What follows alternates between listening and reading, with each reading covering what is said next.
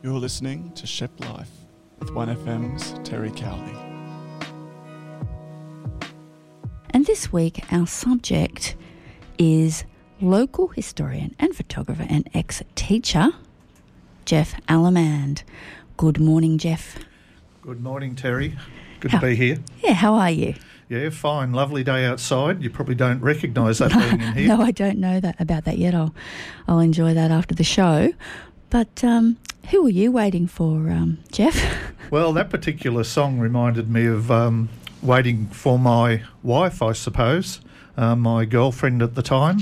And, a really big part of my life way back then. So this is you're talking about Judy? Yes, Judy. You have 4 grown-up sons now and 3 grandchildren, so you're talking about a fair way back? Yes, we've been married for a number of years now. We were married in 1983, not long after I came to Shepparton. And, 4 lovely boys have all left home. That's good. A new stage in life. Okay, well, let's start there maybe. When you came to Shepparton, let's rewind from there. Now, you were born in Kyabram, grew up primarily at Maryborough.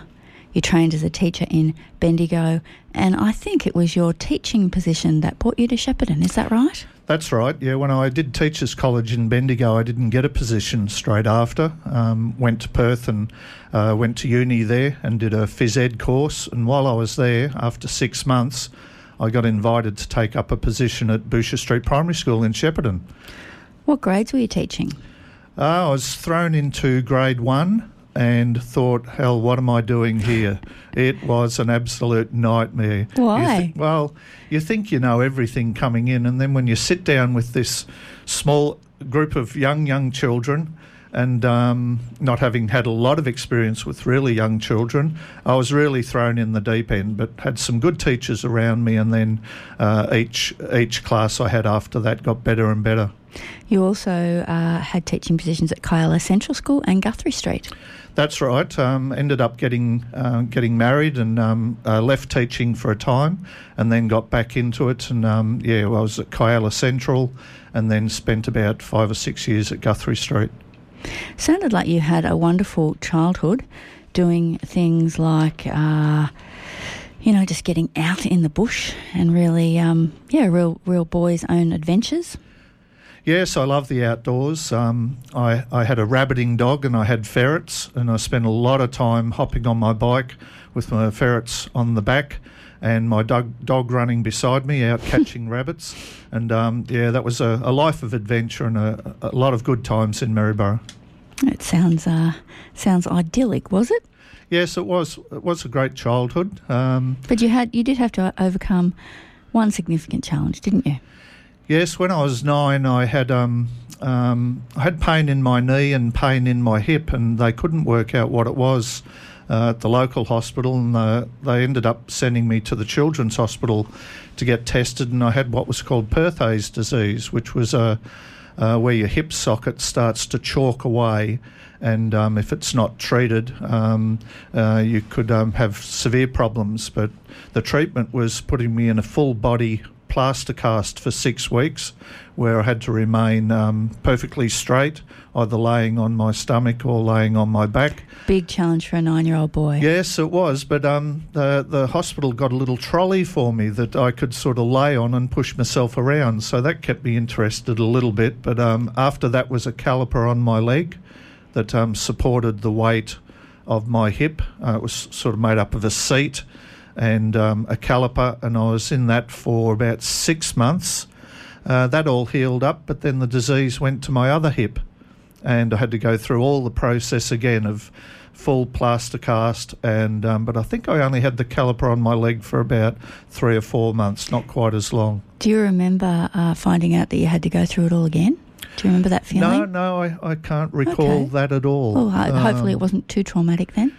No, probably the thing that saved me back then was when I had the caliper on my leg, I still was fairly active, and it probably got me into teaching too. The school teacher I had at the time was fantastic. Whenever they went out to sport, it involved me with everything. I felt as though I wasn't missing out. And then the other thing I did was join the local youth club, which was only about 400 or 500 metres from my house, and I joined that. and the leader there became a bit like a father figure to me for the rest of my life, all through my teens. He was a policeman who was involved at the youth club to help kids. And he helped me a great deal in my growing up years, and really helped me when I had the calipers on my legs. So a really significant event that probably instilled in you a bit of resilience, do you think? I think so. You sort of roll with the punches a bit. You put yourself in the hands of the medical practitioners and hope that they're doing the right thing. Do they know what what out all right. causes that disease? No, it happens a bit in boys mainly. It doesn't happen much in girls. They did say it could have happened from a fall, Okay. and I do recall throwing a rope over the top of a bridge that was over a drain, and I was climbing the rope this day, and it came undone, and I landed on my backside, and that really, really hurt, and that could have brought it about, but they're not really sure. But no ongoing issues into adulthood? No, completely healed. Growth sort of, as you grow, it disappears. Yeah, you just had to take a lot of the pressure off the hip socket and allow it to heal, and it did, thankfully. Now, you started the Lost Shepparton page in, I think, 2013, and the Lost, insert town name has become a real phenomenon, hasn't it? So it really shows that people are, I think, hungry for history. Would you agree? Yeah, I think hungry for local history. And I think a lot of being a school teacher, I think we could do a lot more for history if we started introducing to children, and it ends up being with adults too. Our local history can inspire us to be curious and to find out what's happened in the past. So you're often sharing archival photos that bring back wonderful memories for people. I think some of the topics you've covered are things like the old post office, which always gets people going. And I mean, I'm not even from Shepparton originally, and I just, every time I see that, I just go, why? I want to know who's responsible. And the old photos of the Raymond West swimming pool, which is now the lake, is that right? Yeah, and Aquamoves in the lake. Yeah. That just, I mean, obviously a lot of those sort of things wouldn't work today because of occupational health and stuff, but it does just, it's so evocative of that seemingly carefree era, aren't they? Yes, the time of freedom, definitely. Yeah, and childhood and ice blocks in the sun and diving off high boards and things like that. And that's what it does, Teri, is it's what I love about the Facebook page, is being able to show a photo and it takes people back to their childhood, whether it was in Shepparton or wherever they've come from. And it really struck me because I was never really interested in history. As a primary school teacher, I tolerated it and introduced a little bit to my students, but I wasn't working at the time and I was looking for something to do, and I had a little project with Undira Primary School, and I need to look for some old photos for this project. And I went onto the internet and typed in historical photos, and I found the Facebook page Lost Perth. And I looked at what the guy was doing there, and it was incredible. He had thousands and thousands of fans. He was producing a book. He asked his community to help him fund the book. And this is exactly what you've done. Yeah, well, just to finish off that little story, because it's amazing, he wanted to raise $25,000 to produce a nice book of Perth photos, and his community gave him $75,000. Wow. And I thought, wow, what is this about local history? And I typed into Google Lost Shepparton, and wasn't there, so I started Lost Shepparton, and then I found Lost Melbourne, Lost Adelaide, Lost Edinburgh, Lost Chicago. Lost, you name it. Are you running other Lost pages? Well, during that time I wasn't working. I ended up starting 20. Lost Maryborough, where I came from, Lost Kyabram. And I saw the value of a community being able to share their stories and photos about the past. And I figured I wouldn't keep them all going and hopefully find a local person to take them over. And now I really only do Lost Shepparton, and I have co-editors for most of the other towns. Which has been really, really good. It always amazes me. You'll put something up like, a debutante from 1960 and you'll put their names, and invariably a family member pops up and tags someone and says, hey, look, there's mum or grandma, or the connections are amazing, aren't they? Yeah, and they meet old friends, and that's just absolutely wonderful. They'll go on there, and then someone else they haven't seen for 20 years or more. One of the good things about social media. It's not all good, but that's one of the good things. So this really parlayed then into you linking up with the Shepparton Heritage Centre, and it may be closed at the moment due to COVID restrictions, but you're the manager of the Heritage Centre, which I always thought was just fantastic to have someone like you there, because previously the hours were very restricted, and it was something like, you couldn't even remember what they were. It was something like 3 to 5 on a Thursday. Like, it's not really conducive to community. I understand why that was the case. It's just lack of funding and personnel, etc. But it's wonderful to have, generally speaking, when restrictions aren't in place, someone at that museum, because there is so much in that little museum there, isn't there? And I don't think people realise. No, it's a wonderful museum, and our biggest problem is that people look on the outside, see the little cottage and maybe an old building next to it, and think, oh, gee, it might be a museum, not much in there. But everyone is blown away as to the large collection we've got. Now, this is the museum, in case you don't know what we're talking about, listeners. It's the museum opposite the police station, the Shepparton Police Station.